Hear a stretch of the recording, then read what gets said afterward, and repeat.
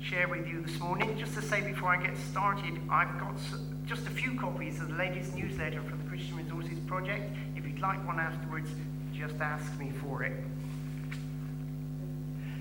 If we have a baptism these days, it's a big celebratory occasion, isn't it? You know, we're really excited, the person involved is excited, they want to invite family and friends, and we get everybody in because we're just celebrating the grace of God and how wonderful it is that somebody has put their faith in God and is committing their life to follow him.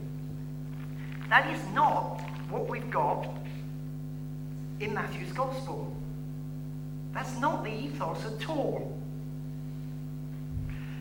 The Middle East then, and to a large extent still today, is what's called a shame-honor culture. Everything you do is divided into one of these two categories. Either it brings shame on the person and their family and their community, or it brings honor on the person, their family, and their community. And baptism was not a matter of honor, it was a matter of shame. Jews generally didn't get baptized. They were God's people after all. What did they need to get baptized for?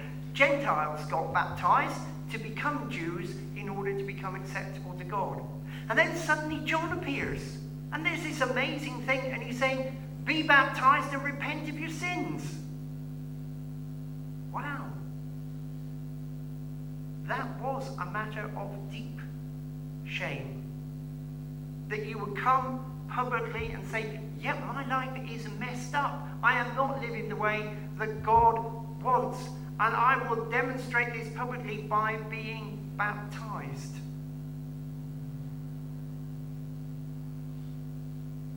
And people just rolled up. God did something through the preaching, the ministry of John the Baptist. And people took this extraordinary, this unusual step of shaming themselves publicly. But why did Jesus come for baptism? He had no sins to confess. And John's got a problem with it. John says, I need to be baptized by you. Not you, me baptizing you, the other way round. We're not told much about Jesus' life prior to this, but it's a fair guess that John the Baptist and Jesus knew each other as they were growing up. That John certainly knew the prophecies and the things that had happened around the birth of Jesus. And John recognized, well, we're not quite sure what, because I'm not sure that John was quite sure what. He certainly had an expectation this might be the Messiah. There was something different, there was something special, there was something of God about Jesus. And so he says to Jesus, no way, it's not for me to baptize you, it's for you to baptize me.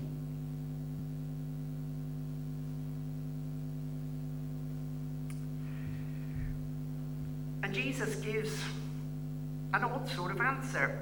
It's proper for us to do this to fulfill all righteousness. What does that mean?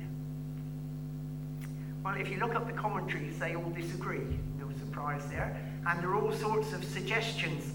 Generally, when the Bible talks about fulfilling righteousness, it means being obedient to God. Well, how could Jesus be obedient to God to repent of his sins and be baptized when he hadn't sinned?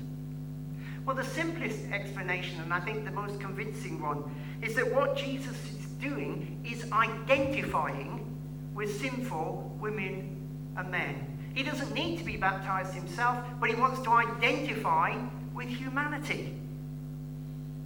And in identifying with human beings, with the human race, he is initiating the ministry that will follow, a ministry that will lead to that point where he identifies even more fully by dying on the cross in our place, bearing our sin. Paul describes what Jesus is doing in that well-known passage in Philippians. Jesus, being in very nature God, did not consider equality with God something to be grasped, but made himself nothing, taking the very nature of a servant, being made in human likeness, and being found in appearance as a man, he humbled himself and became obedient to death, even death on a cross. The prophet Isaiah had forecast it many, many years before. Surely he took up our infirmities and carried our sorrows. Yet we considered him stricken by God, smitten by him and afflicted. But he was pierced for our transgressions. He was crushed for our iniquities. The punishment that brought us peace was upon him, and by his wounds we are healed. We, all like sheep, have gone astray. Each of us has turned to his own way, and the Lord has laid on him the iniquity of us all. So Jesus comes to be baptized, to proclaim that he identifies with sinful people like us, and to initiate this ministry that's going to run for 3 years and lead to the cross. As one commentator puts it, in a traditional Mediterranean culture where society stressed honor and shame, Jesus relinquishes his rightful honor to embrace others' shame. This is an amazing occurrence. And as Jesus identifies with sinful humanity, so God affirms who Jesus is and what he's doing. As soon as Jesus was baptized, he went up out of the water, and at that moment heaven was opened, and he saw the Spirit of God descending like a dove and lighting on him, and a voice from heaven said, "This is my Son, whom I love. With him I am well pleased." And you've got a theme about the Trinity going. And here's the Trinity. It doesn't come very often in Scripture, but here it is. There's God the Father, God the Son, God the Holy Spirit, all involved in this very special moment. It's a funny thing, the Trinity. The word's not in the Bible. And it's the most unusual sort of thing, is both to understand and to think why anybody should ever create it. The Jews, of course, believed in one God and one only. The Greeks and the Romans called the Jews atheists, not because they believed in no God, that was ridiculous, everybody believed in some God, but because the Jews did not believe in all the different gods the Greeks and Romans believed in. What you did in those days, you had your own God, and of course your God was the best, like your own football team's better than all the other football teams. But it would be ridiculous to say all the other gods don't exist. But that was what the Jews said. No, all the other gods, they're just idols. They're just made. There is only one God. But then, they met Jesus. And Jesus had a unique intimacy with God, like nothing they'd seen before. And Jesus taught in a way that they'd never heard before, with the authority of God. It was well established, only God can create or control creation. The storm on the lake.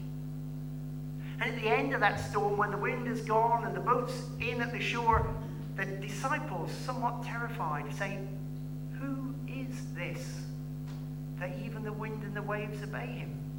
What are we going to make of Jesus? Where does he fit? Only God can heal, yet Jesus heals people. All sorts of people, for all sorts of things.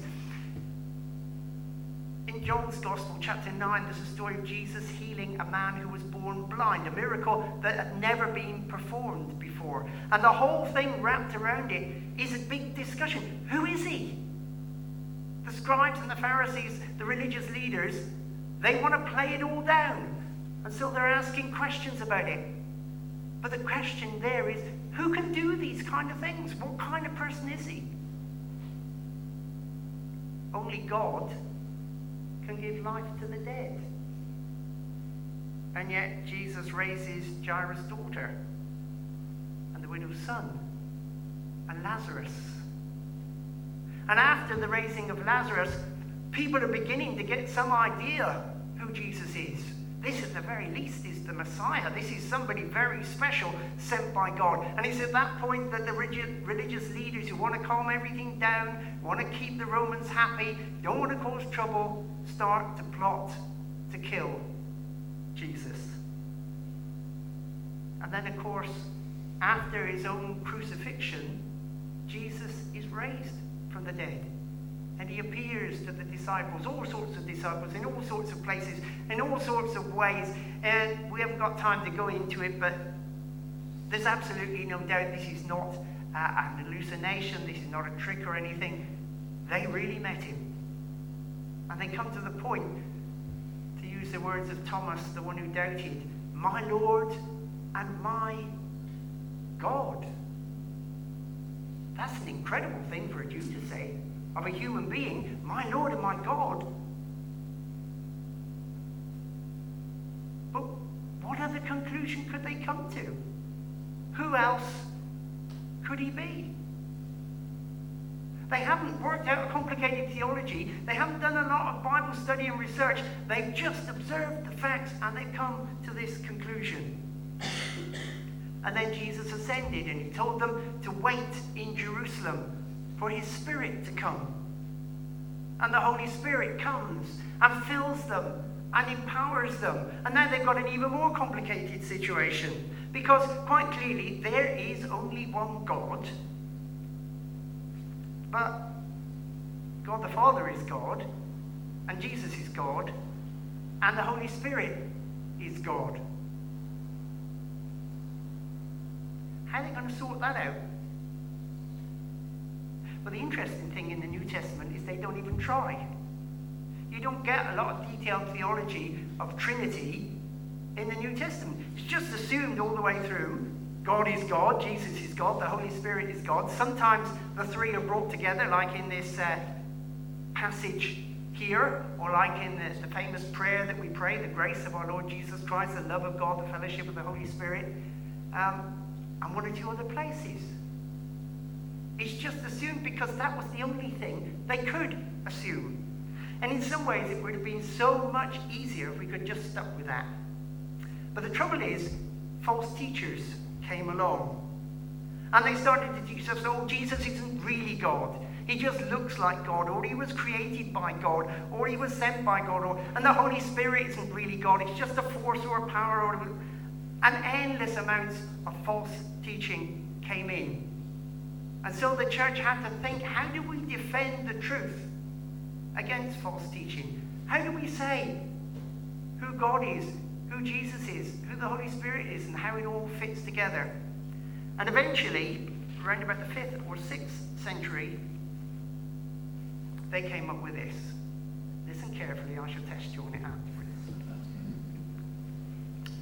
We worship one God in Trinity and Trinity in unity, neither confounding the persons nor dividing the essence. For there is one person of the Father, another of the Son, and another of the Holy Ghost. But the Godhead of the Father, of the Son, and of the Holy Ghost is all one, the glory equal, the majesty co-eternal. Such as the Father uncreated, the Son uncreated, and the Holy Ghost uncreated. The Father unlimited, the Son unlimited, and the Holy Ghost unlimited. The Father eternal, the Son eternal, and the Holy Ghost eternal. And yet there are not three eternals, but one eternal. As also there are not three uncreated, nor three infinites, but one uncreated and one infinite. You're following this, are you? So likewise, the Father is Almighty, the Son Almighty, and the Holy Ghost Almighty. Yet they are not three Almighties, but one Almighty. So the Father is God, the Son is God, and the Holy Ghost is God. And yet they are not three gods, but one God. So likewise, the Father is Lord, the Son Lord, and the Holy Ghost Lord. And yet not three Lords, but one Lord. For like as we're compelled by the Christian verity to acknowledge every person by himself to be God and Lord, so we are forbidden by the Catholic religion to say there are three gods or three lords. The Father is made of none, neither created nor begotten. The Son is of the Father alone, not made nor created, but begotten. The Holy Ghost is of the Father and of the Son, neither made nor created nor begotten, but proceeding. So there is one Father, not three fathers, one Son, not three sons, one Holy Ghost, not three Holy Ghosts.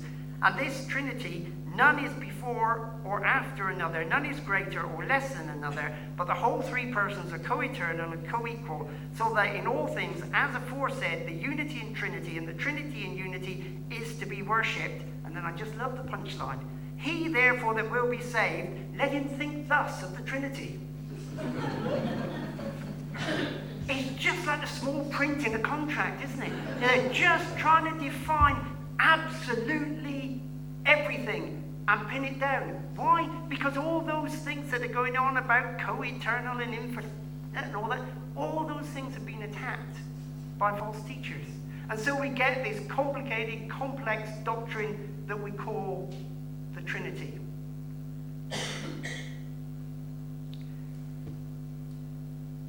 And the truth is that the Trinity, that God, is beyond our understanding. And so we use picture language because that way we can grasp it. Father, Son, Holy Spirit. And all these safeguards in the background to make sure we don't muddle that up.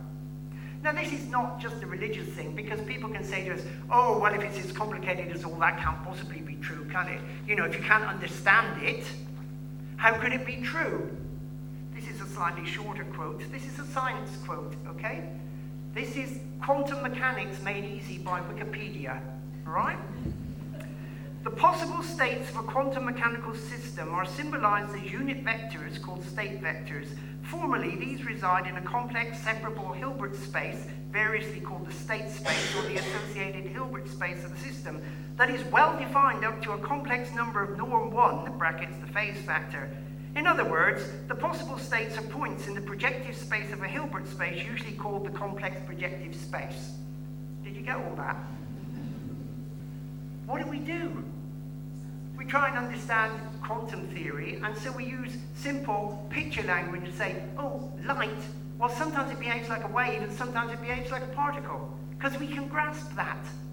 And if we can't grasp the physical universe that we live in, if we can't even express science in absolute words, how are we going to express God in words? We can only ever approximate to the nature of God. And the best way of doing that is to use the pictures that God himself gives us through Scripture.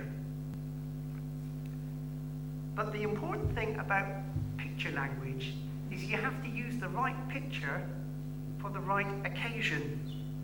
In recent times, the picture of Father, Son, and Holy Spirit has been wrongly used and distorted. We don't see it so much now, but a little while ago there was a great fuss about a doctrine that's called penal substitutionary atonement. In simple words, that Jesus died for our sins and took our punishment.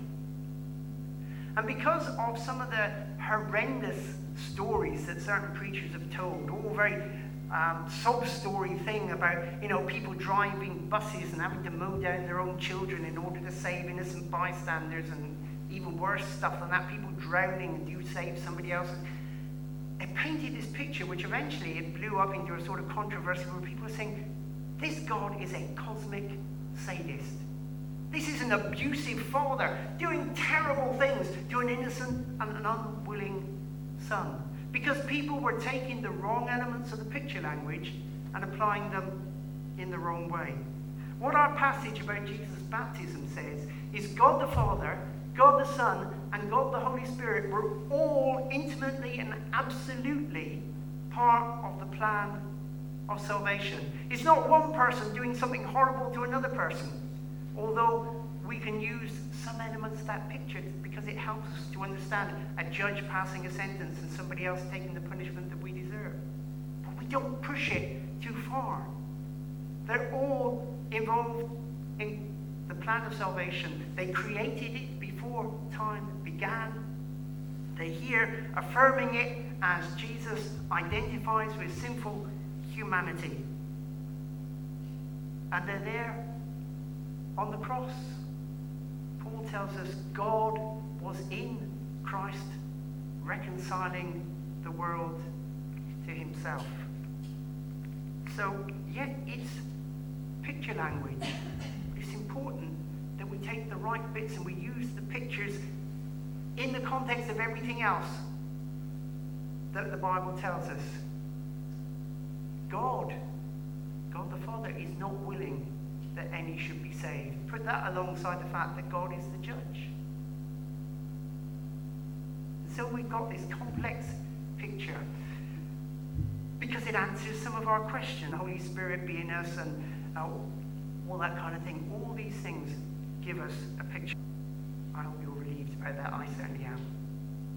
So if this is true, if this is what we've got a story here, a very simple story in which Jesus identifies with people like us, and God, Father, Son, and Holy Spirit affirm that identification and all it's going to mean in terms of the cross to come.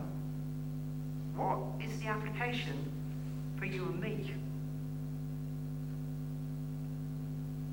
Well, the very simplest one is, if Jesus was baptized, we ought to be baptized. So if we're a Christian and we're not baptized, we ought to be thinking seriously about it.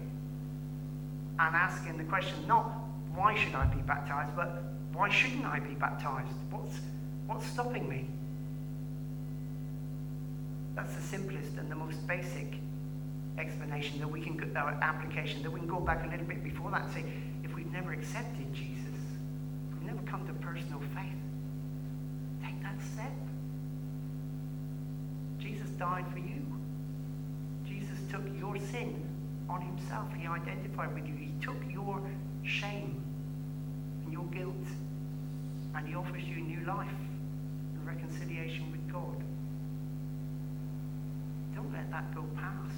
You can come to church every week for donkey's years and not know Jesus. I knew a guy a few years ago, he'd been in church all his life. He came to faith in his 80s. He suddenly realized that he'd been attending church, he'd been a Sunday school teacher, he'd been a deacon, he'd done all the jobs in the church. But in his 80s, he suddenly thought, I've never really known Jesus. And he came to faith. And he was, for the remaining 10 years or so of his life, he was just about the most lively Christian you've ever come across. If you were standing at the front when they were singing, you'd see him at the back dancing. He was so excited that after all those years he'd found Jesus. But the other thing is we get this reference to Father, Son, and Holy Spirit. Quite, all authority in heaven and on earth has been given to me. Therefore go and make disciples of all nations, baptizing them in the name of the Father and of the Son and of the Holy Spirit, and teaching them to obey everything I have commanded you. And surely I am with you always to the very end of the age. So here's the application. We are to make disciples, to go in the name of the Father, in the name of the Son, in the name of the Holy Spirit, and live out, first of all, the life of Jesus, which we're able to do by the power of the Holy Spirit within us, and because we are reconciled with God and can be in contact with God by prayer. Not that we're perfect, not that we can, do everything, that we're better than other people, but simply that something of the life of Jesus is seen in us. And then when the life of Jesus is seen in us, we can share in words our experience of Jesus as much as you possibly can, and to learn about theology, the understanding of the Bible, as much as you can. But it's not essential to make disciples. Making disciples is about saying, I've met Jesus. And if people have got questions, well, we're in it together. There'll be other people in the church. I can say of your minister, Tim, wonderful theology. He's been to Bible college. All the difficult questions, send them to him. He'll sort them out. Somebody else can help with this question and that question and what if and what.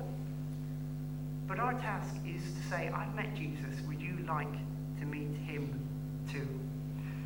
Some years ago, I was at a funeral, and the man who died was a Christian, and a load of his friends from work had turned up at this funeral who were not Christians, and one of them got up to speak. And this was his comment on the guy who died. He said, Mick was a great guy.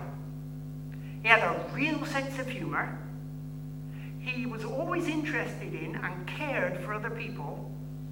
And we all knew that he had two passions in life, the National Trust and his church.